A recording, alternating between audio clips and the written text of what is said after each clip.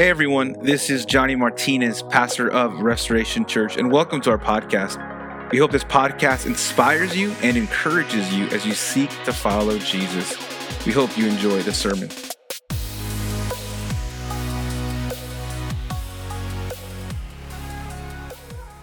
Romans chapter 2, we are working our way section by section through the book of Romans. And this morning, we find ourselves in Romans chapter 2. We're going to be looking at verses 12 through 16. Romans chapter 2, 12 through 16. As you're opening your Bibles there, let me just kind of set the context for just a minute. In this section, we are currently in a section that runs from chapter 2 to chapter 3, verse 8. And in this section, Paul is indicting the Jewish unbelievers. Paul's focus right now is that Jews will not have any special saving privileges from God just because their Jewishness, just because of their descent, just because of their covenant relationship with God. Paul's like, no, there's no favoritism in God. God is not a God who shows no partiality. And one of the reasons why God is impartial is that he judges, like we talked about last week, according to each person's works. And so that's the section that we're in, Paul indicting unbelieving Jews, talking about that God himself shows no partiality. He's impartial. He doesn't play favorites. And this morning, we're going to see that idea further explained and illustrated in this morning's text. So let's go ahead and read that. Verse 12. For all who have sinned without the law will also perish without the law. And all who sinned under the law will be judged by the law.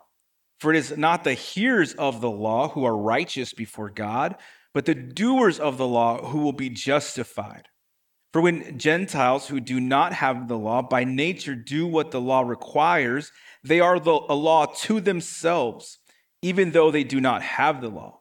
They show that the work of the law is written on their hearts, while their conscience also bears witness, and their conflicting thoughts accuse or even excuse them on that day when, according to my gospel, God judges the secrets of men by Christ Jesus.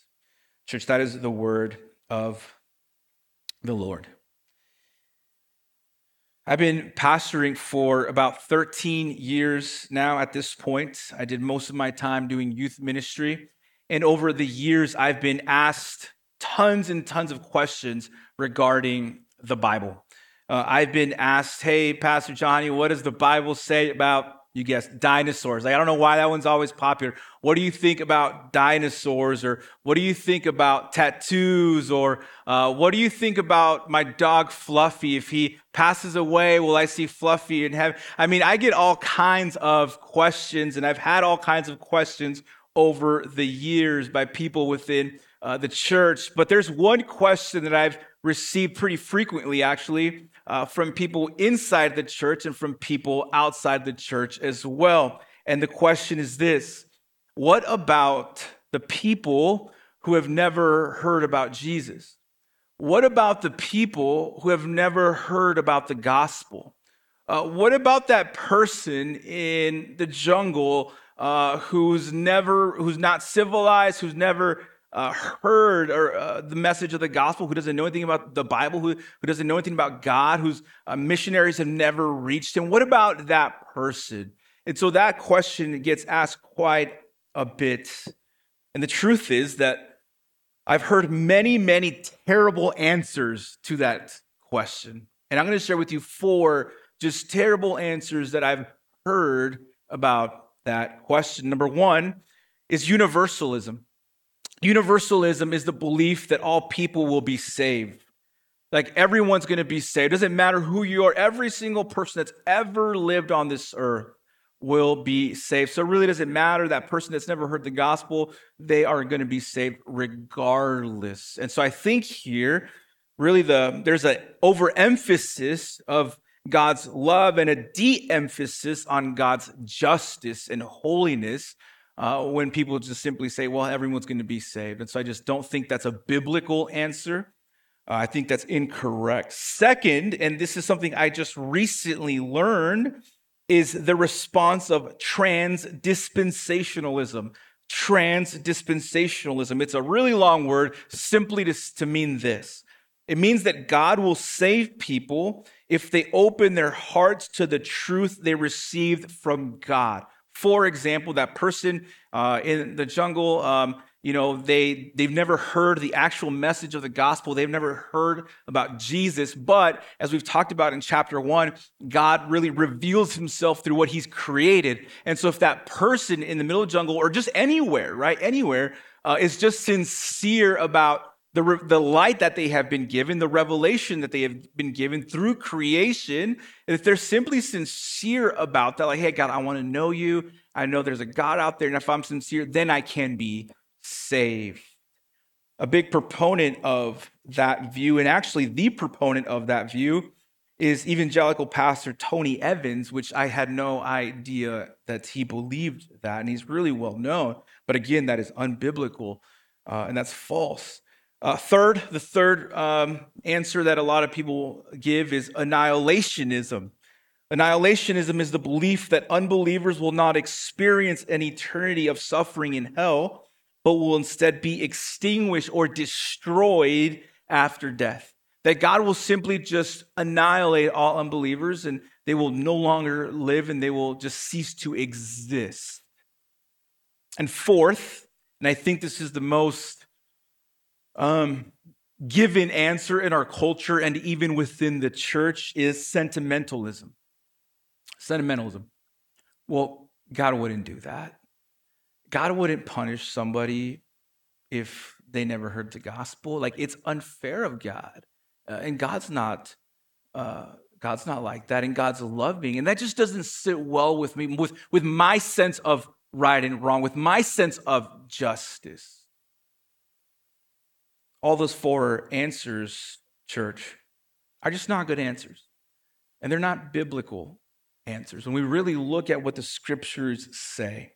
And so this morning, I want to answer that very question. What about people who've never heard? What about people who don't have the Bible? What about people who've never heard about Jesus? And I want to begin this morning by giving you the main idea of this text, which is the answer to the question. And I hope that by the end of the message, I can prove that main idea of what Paul is saying here. And so here's the main idea: that God judges according to the light that each person has received. God judges according to works. We saw that last week. But God also judges according to the light that each person has received.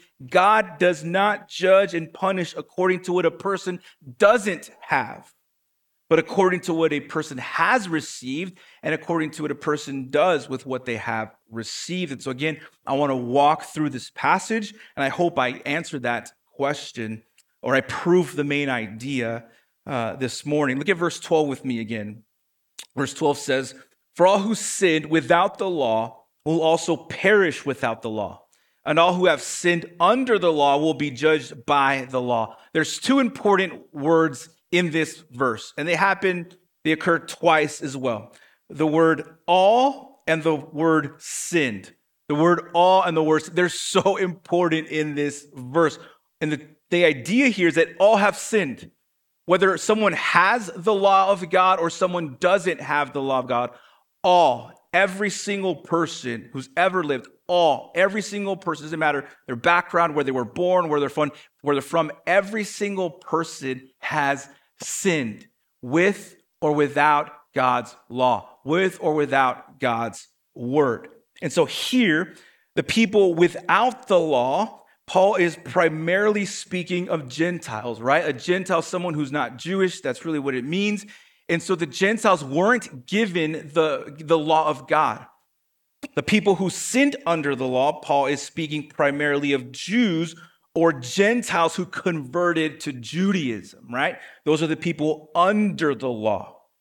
And so that's who Paul has in mind here. Those without the law are Gentiles, and those who are under the law are Jews or Gentiles who converted to Judaism. That received the law of God. Now, the question is, what does Paul mean by the law? Because he's going to use that a lot through Romans, and he's actually going to use it in different ways. So it's important that every time you hear the word law, as we're working our way through Romans, that we understand the context first of that passage so we understand how Paul is using the law. So I think here, based off the context of this passage, that Paul is using the law in reference to God's moral law. He's using it again in reference to the Mosaic legislation, or more specifically, the Ten Commandments. Let me just show you how I got there. If you continue looking in chapter 2, look at verse 21.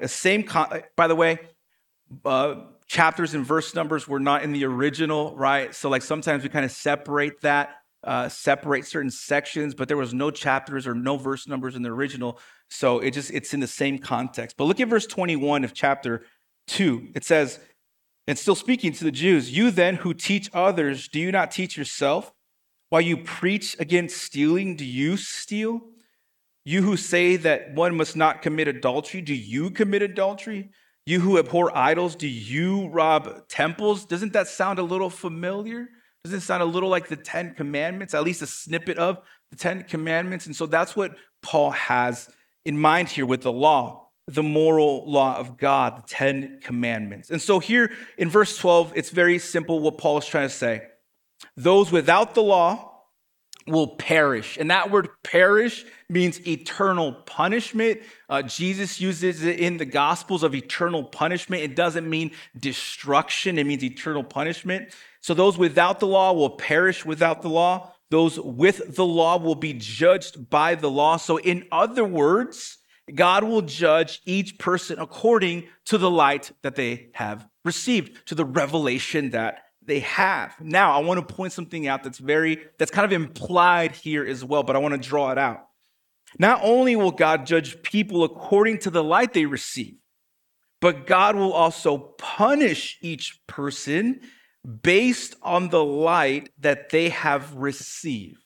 Let me say that again. God will punish each person based on the light that they have received. In other words, there will be degrees of punishment in hell. In hell, not everybody will be punished the same. Let me take you to Matthew chapter 11. And this is Jesus' own words.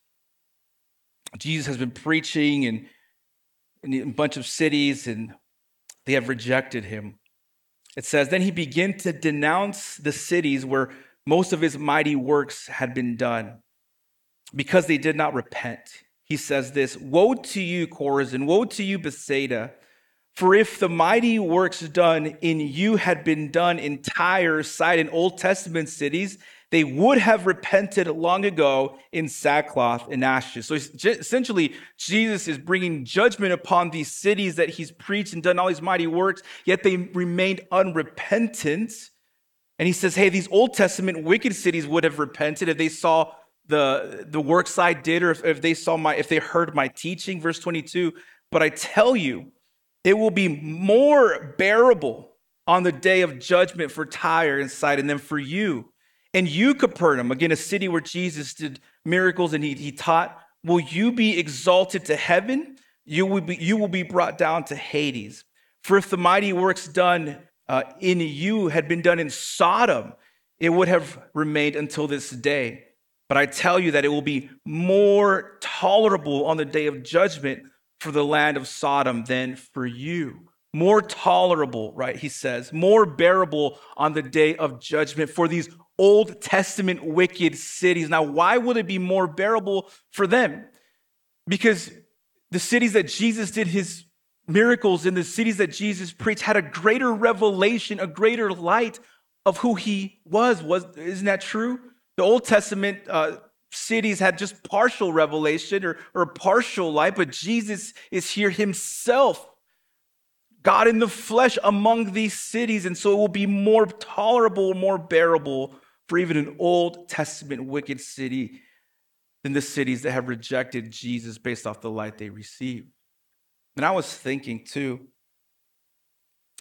If the people of Jesus' day who rejected him will receive greater punishment than the Old Testament wicked cities, how much more punishment will people today receive who sit in church services week after week and who now have the full revelation of God?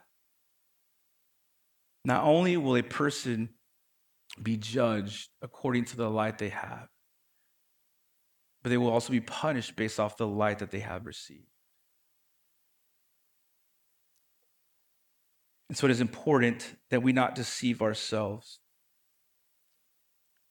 It's important that we become doers of the word, not simply hearers of the word. Amen? And we'll get to that in a bit.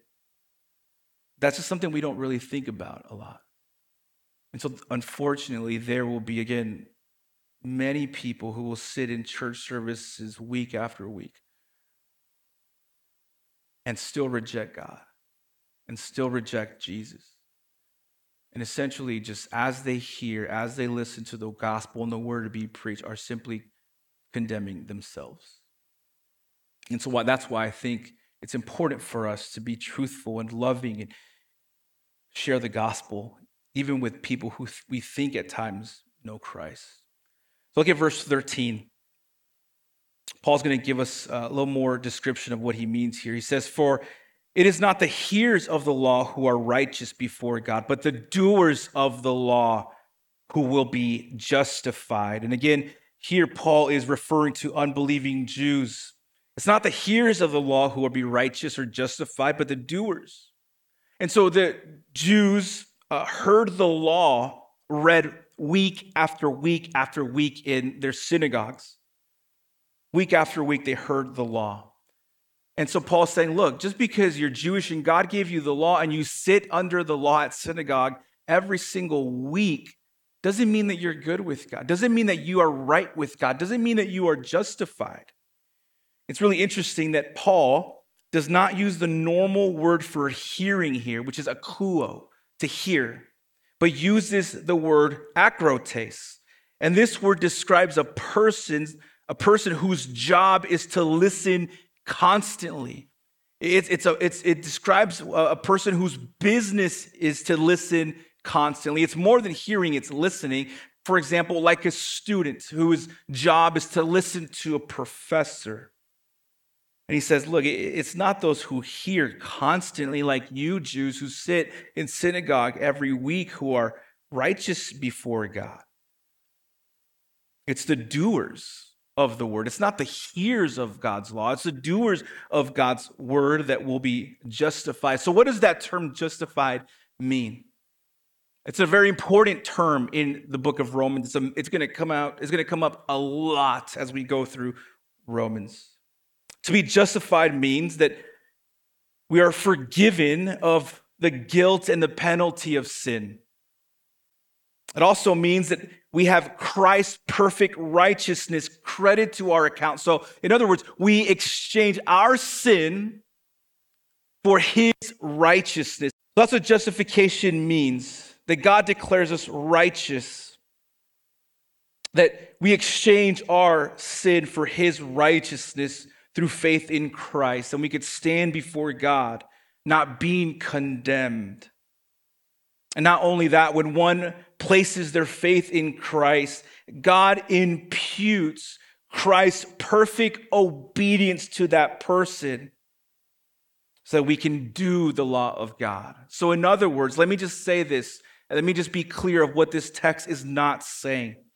This text is not saying that if I do the law and if I work hard enough, I could earn my own salvation. That's what it's not saying. This idea was covered last week when we looked at verse 7 and verse 10. Let me just read them briefly. To those who by patience in well-doing or doing good works, seek for glory and honor and immortality will be given eternal life. This is not saying that if we work hard enough, we're going to earn our justification, that if we work hard enough, we're going to earn our favor with God. No, This is speaking of a person who has already believed in Christ, who has already been regenerated. Therefore, they have the righteousness of Christ imputed on in them so they can be doers of the law. It's not a works-based salvation. It's a faith-based salvation that produces works, that allows us to do the law of God. So it's not the hearers of the law. It's the doers of the law that will be justified. Look at verse 14. For when Gentiles, again, now we have unbelieving Gentiles who do not have the law, by nature do what the law requires, they are a law to themselves, even though they do not have the law. By nature, unbelievers do what the law requires. For example, you don't have to be a Christian or a believer to take care of your parents and honor your parents. There's a lot of people who are unbelievers that do that because they believe it's good and it is good. There's a lot of unbelievers who are faithful to their spouse because, hey, we know that adultery is not good. We know many unbelievers who tell the truth, right? And who are honest and reliable and who love people and who are generous and who care for the needy, right? Like we know that there's a lot of people who don't know Christ that are not Christian that by their very nature do things that the law requires. We know that. And so what Paul is saying here is that they're a law to themselves. In other words, their behavior serves as a witness against them that they do in fact know what God requires. Because by nature, they do good things. They love, they're sacrificial, they fight for justice by nature. And so their very behavior at the very end will serve as a witness against them. They could never say, well, I didn't know. Yes, you did. By nature, you did good things. You understood what was bad, and by nature, you understood what was good. So you can't say, hey, I just didn't know. I didn't know what was bad. I didn't know what was wrong. Paul goes on to say in verse 15 that through their behavior, they show that the work of the law is written on their hearts, while their conscience also bears witness and their conflicting thoughts accuse or even excuse them.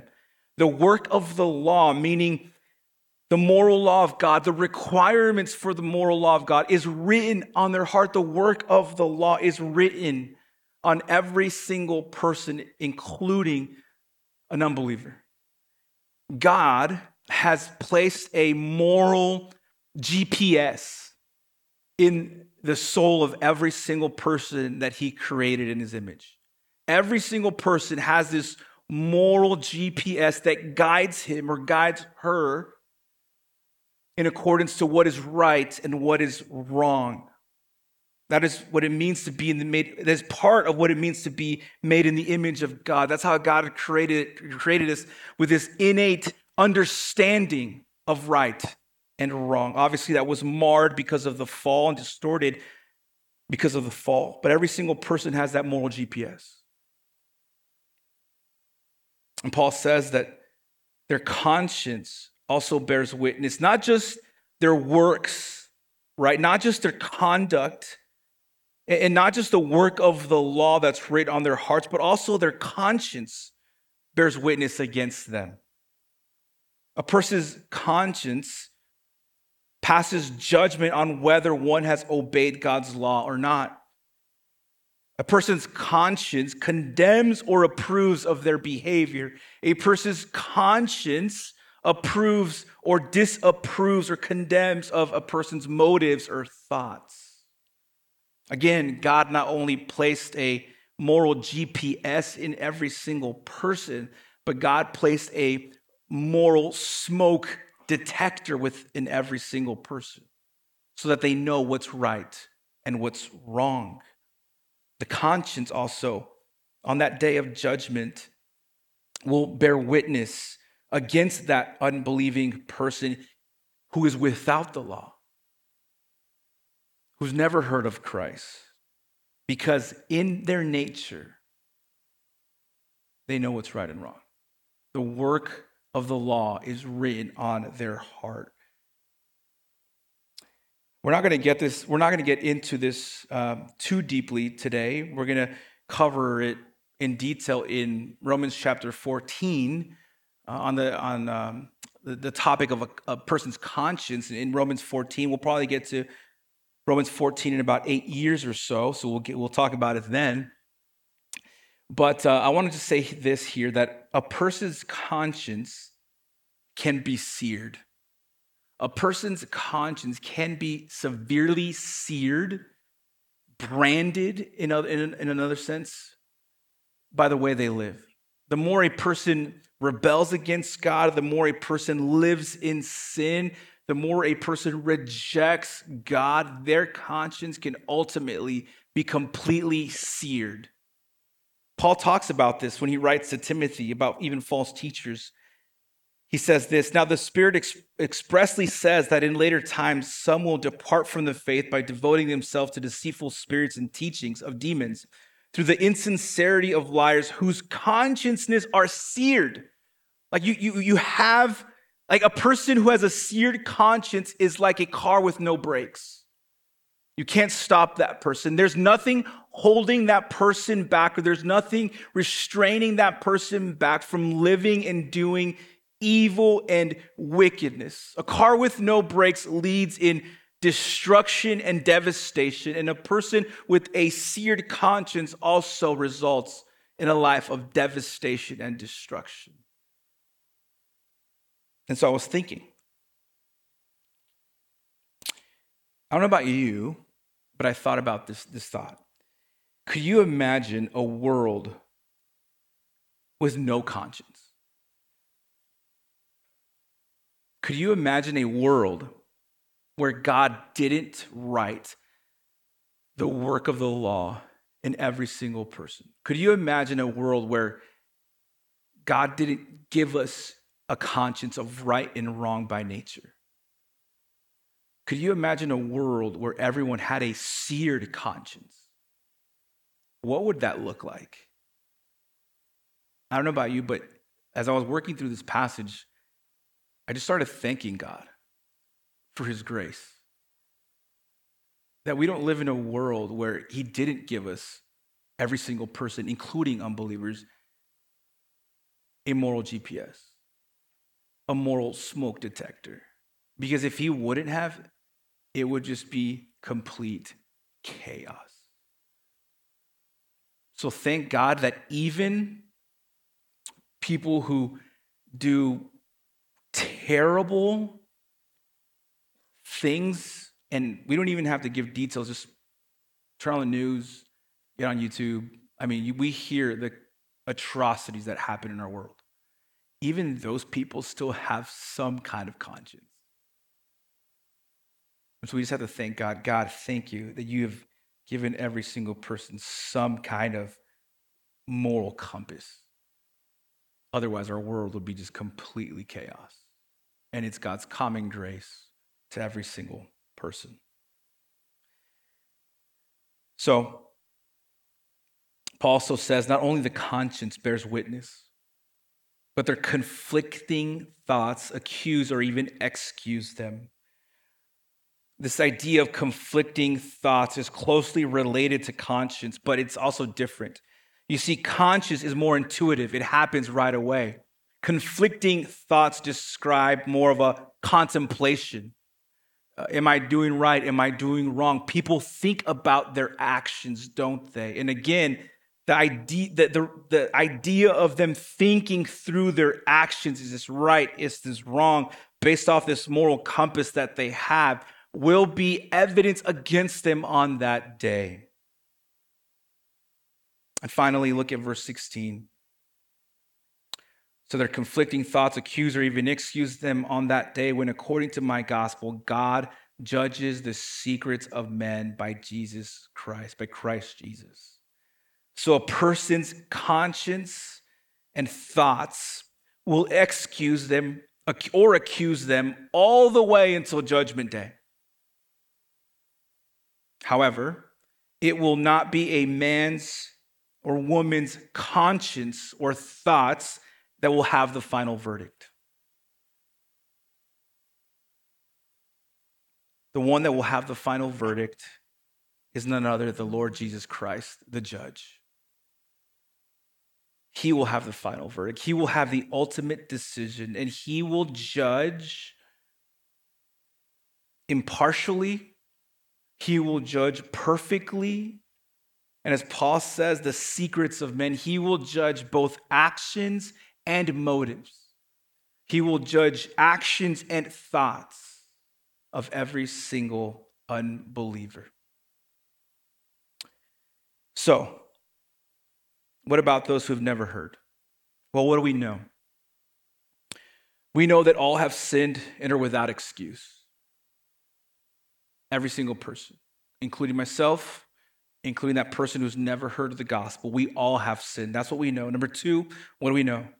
That God has given every single person the light of creation. Romans chapter 1, there's no excuse.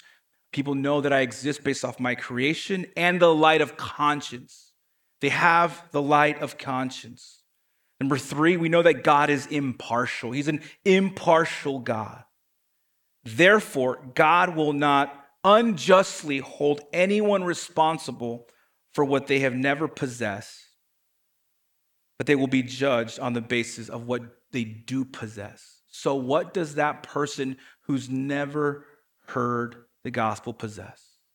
The light of creation, the light of conscience, the work of the law written in their heart. They know right from wrong. And so based off of those standards and according to that light, God will judge. So the answer is a person who's never heard of Jesus, who's never heard of gospel, will not be judged because they haven't heard the gospel, but because they have rebelled against God and sinned against God based off the light that they've received. And so that's, again, the main idea of this passage. God judges according to the light that each person has received. And scriptures are also clear, church, that there is no salvation apart from Christ.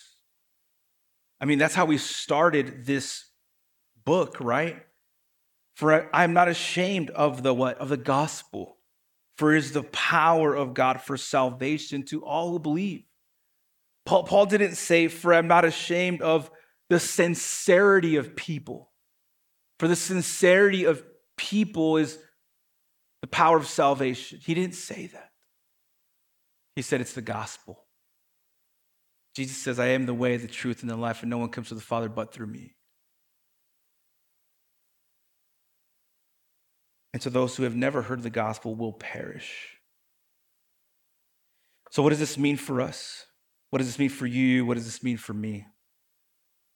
Well, I think there's an important implication here if you don't know who Jesus is. If you've never surrendered your life to Christ, if you've never placed your faith in Jesus, if you've never repented, the implication is this, that there's salvation. That God has given you the light of creation, that God has given you the light of conscience, the light of the gospel, so that you can repent of your sin and place your faith in Christ. And so, my friend, if you don't know Jesus, whether you're here this morning, you're watching online, or maybe you're watching this sermon years down the road, my friend, you will have no excuse on Judgment Day. You cannot tell the Lord on Judgment Day, well, I went to church and I heard a lot of sermons. We're not saved by hearing sermons. We're saved by repenting and placing our faith in Christ that empowers us through his power, through his righteousness, to do what the sermon says. But hey, God, I didn't know right from wrong. I didn't know what you required. Yes, you did. I wrote the law in your heart.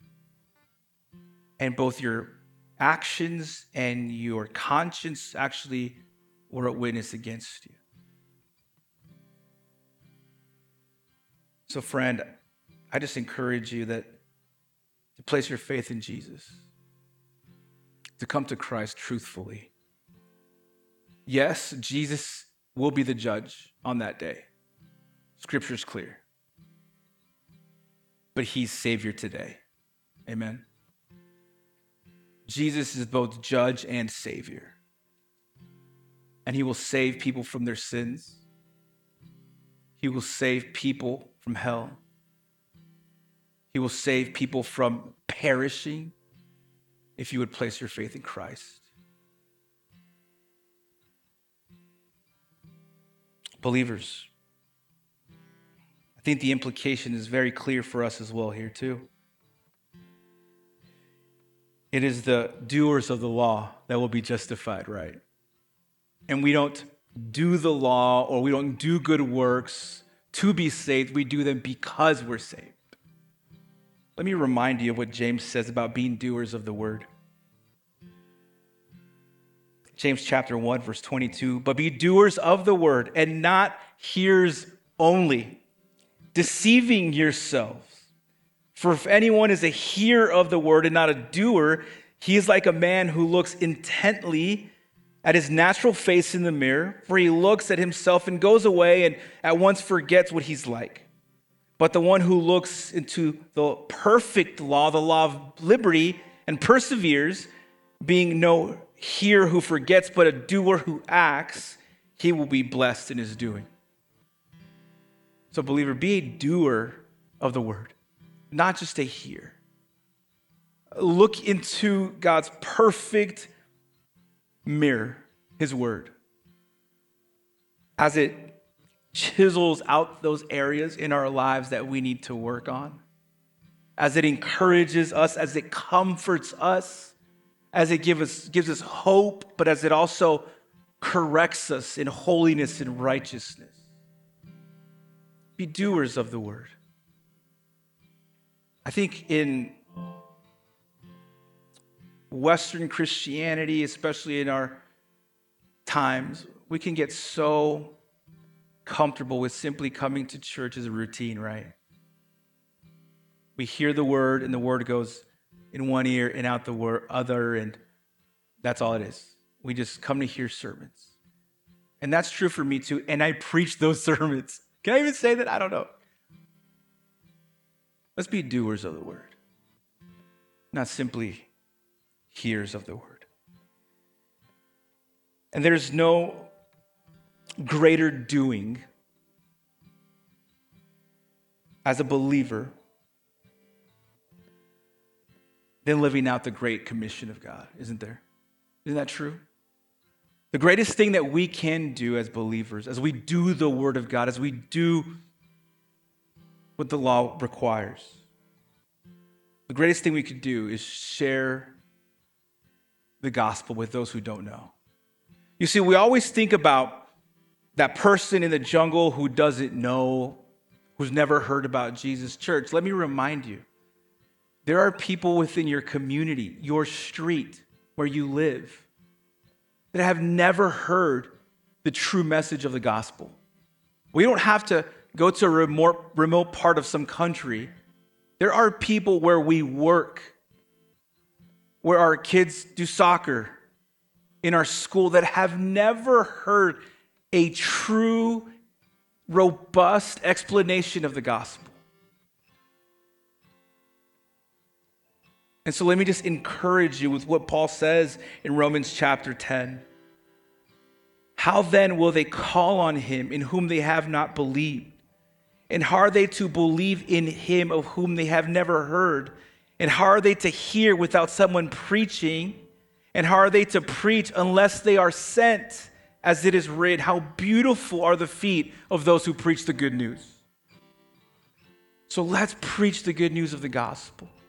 There are people in our lives, friends, close family, who've never truly heard the message of the gospel. You see, on Sundays, we gather to worship God and give glory to God. But Monday through Saturday, we scatter. On Sundays, we gather, but through the week, we scatter into different neighborhoods, into different areas of the valley and of our community. to be that light. So let's be doers of the word, but let's be spreaders of the gospel because we know the gospel saves. Amen. Let us pray.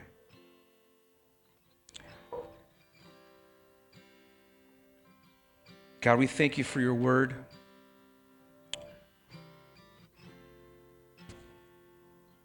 We thank you that you have given every single person light, whether it's through creation, conscience, the work of the law written on their hearts. God, you've given every single person light. And you will judge every single person according to that light they received. And so, God, I pray that you would use us to spread the gospel so that people can find salvation in you, so that they would not perish, but have everlasting and eternal life. So God, use us powerfully, use us as a church. Yes, it's scary to spread the word at times, but God, give us the boldness and the courage needed by the power of your Spirit to be used by you. And God, I just pray that you would continue to draw people to yourself. God, you're sovereign and you're gracious. And I pray that the light that you have given people, that would cause them to surrender their life. That you would remove the veil from their eyes so they can see you clearly. God, we love you. We thank you. We pray that we would be on mission for you to those that have not heard. In your name we pray. Amen and amen. Thank you for listening. Special thanks to those who give generously to this ministry. Without you, this ministry would not be possible. If you feel led to give, please use the link below as we seek to make a difference in people's lives. Also, please make sure to share this with your family and your friends. Again, thank you so much for listening.